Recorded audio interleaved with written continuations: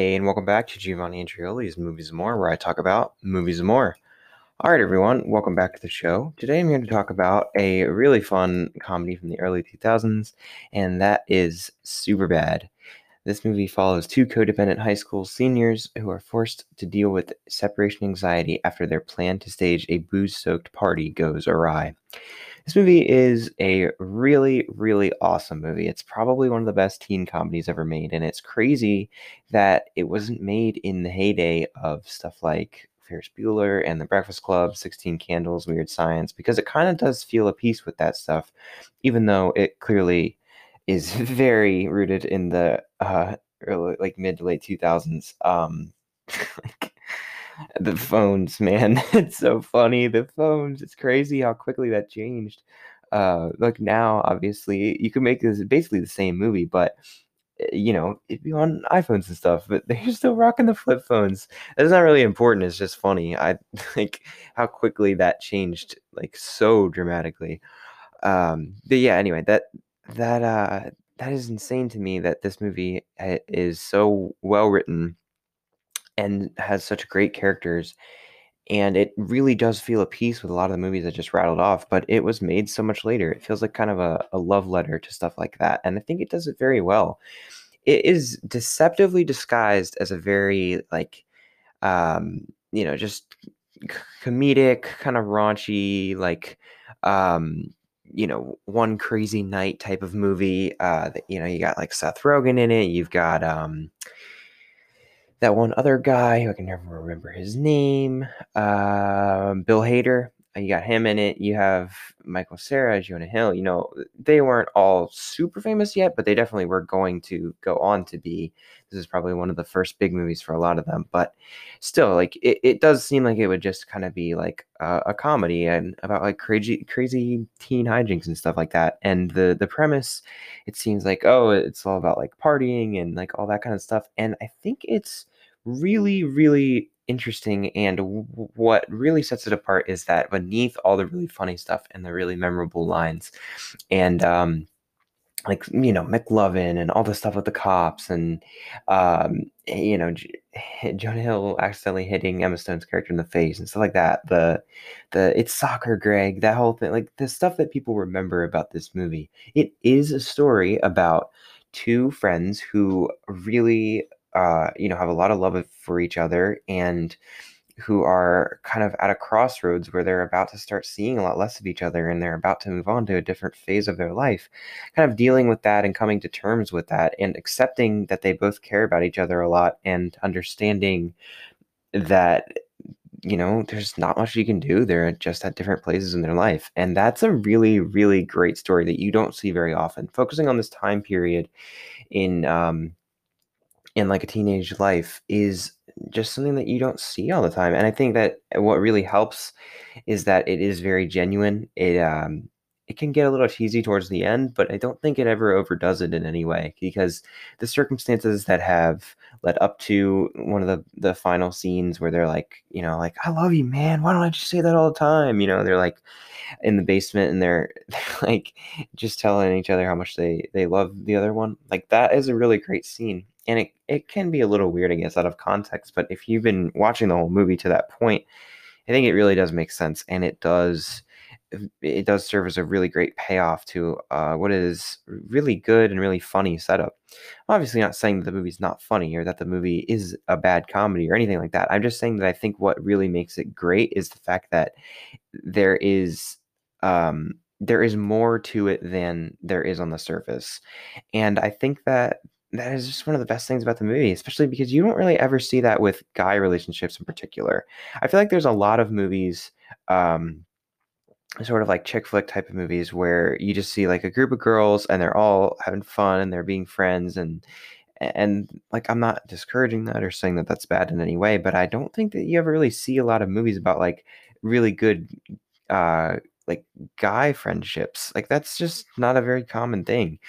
And I think that this movie does a really great job of like portraying that, because they talk about like a lot of standard stuff, like girls and like trying to get like fake IDs and all kinds of stuff like that. But then they also do have like much deeper conversations, and their feelings are hurt when, they say certain things to each other, or if they're like, the whole thing with who Seth is rooming with and all that is, and or like the fact that they're going to different colleges and everything, that is a big point of contention for them, and it's like it's good to see that portrayed in such a genuine way. It really feels realistic. I think that helps out a lot.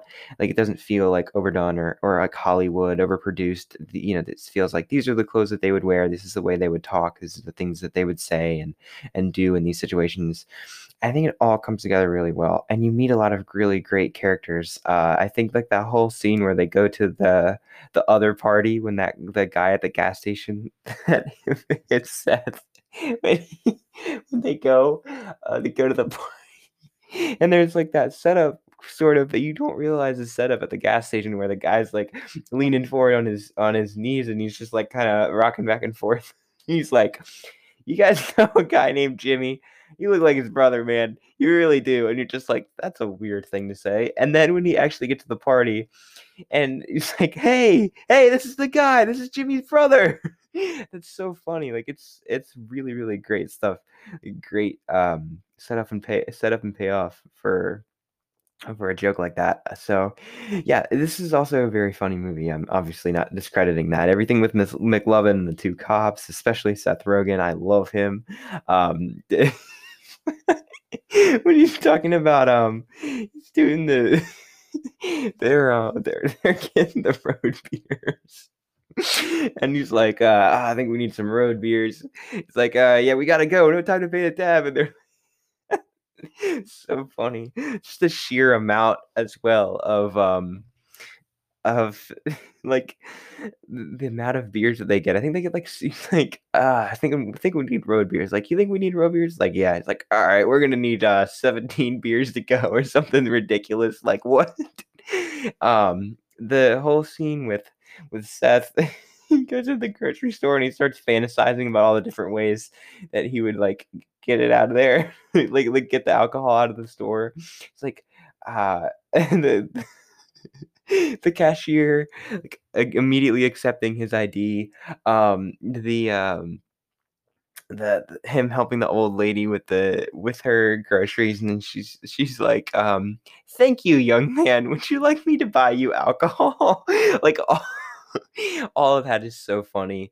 There is a lot of really great jokes in this movie. The phone's cutting out and Seth's cursing at or not Seth, whatever the other, Michael Cera is cursing at the phone, and on the other end you just hear only the cursing, and like, yeah, it's super funny. So yeah, this movie does have a lot of really great jokes. I think all around it comes together really well. There's a lot more to it than meets the eye. It is very funny. It's got great, memorable lines and characters. Everybody's really bringing their A game here. Like the comedic timing on all these people is fantastic, and this is definitely like an all-time great for a reason. Like, it stands the test of time. It's really fun to watch anytime. I think this is just a great movie to throw on and like watch and hang out and stuff. It's a really, really great one. So yeah, I would definitely recommend this if you haven't seen it by some miracle. If you have, then I would say watch it again. It definitely bears repeat viewing. This movie only gets better every time you watch it. I absolutely love it. And yeah, that's just happy to review it because this is really a great one. All right. Before I get out of here, I want to say that I am grateful for great friends. I have great friends, and I like to hang out with them and just like shoot the shit sometimes, but then also like talk about more deep and important stuff. And this movie definitely made me think of that. So I just thought it's good to put out into the world that I'm grateful that I've been afforded that. It's very nice to have those types of relationships as constants in my life. So yeah, that's what I'm grateful for. All right. If you enjoy the show and you want to give it some love, please rate and review wherever you get your podcast. 5 stars would be super helpful. You can do it right in app. It only takes a minute. It helps out a lot. If you like what you heard and you want to hear more, you can also consider subscribing so you never miss an episode. I post these every Tuesday and Thursday, as well as a couple additional days, depending on what's going on in pop culture. And if you have somebody in your life who you think would enjoy this show, please send them my way. I'd love to have them. Word of mouth is one of the best ways to spread the word about the show.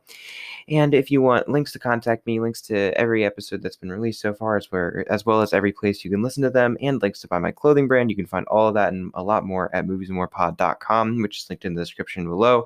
So thank you if you've done all that, and thank you in advance if you're going to. But in the meantime, thank you as always for listening. That's the most important thing that you do for me. And yeah, until next time, relax, Greg. It's soccer. It's soccer. All right, peace.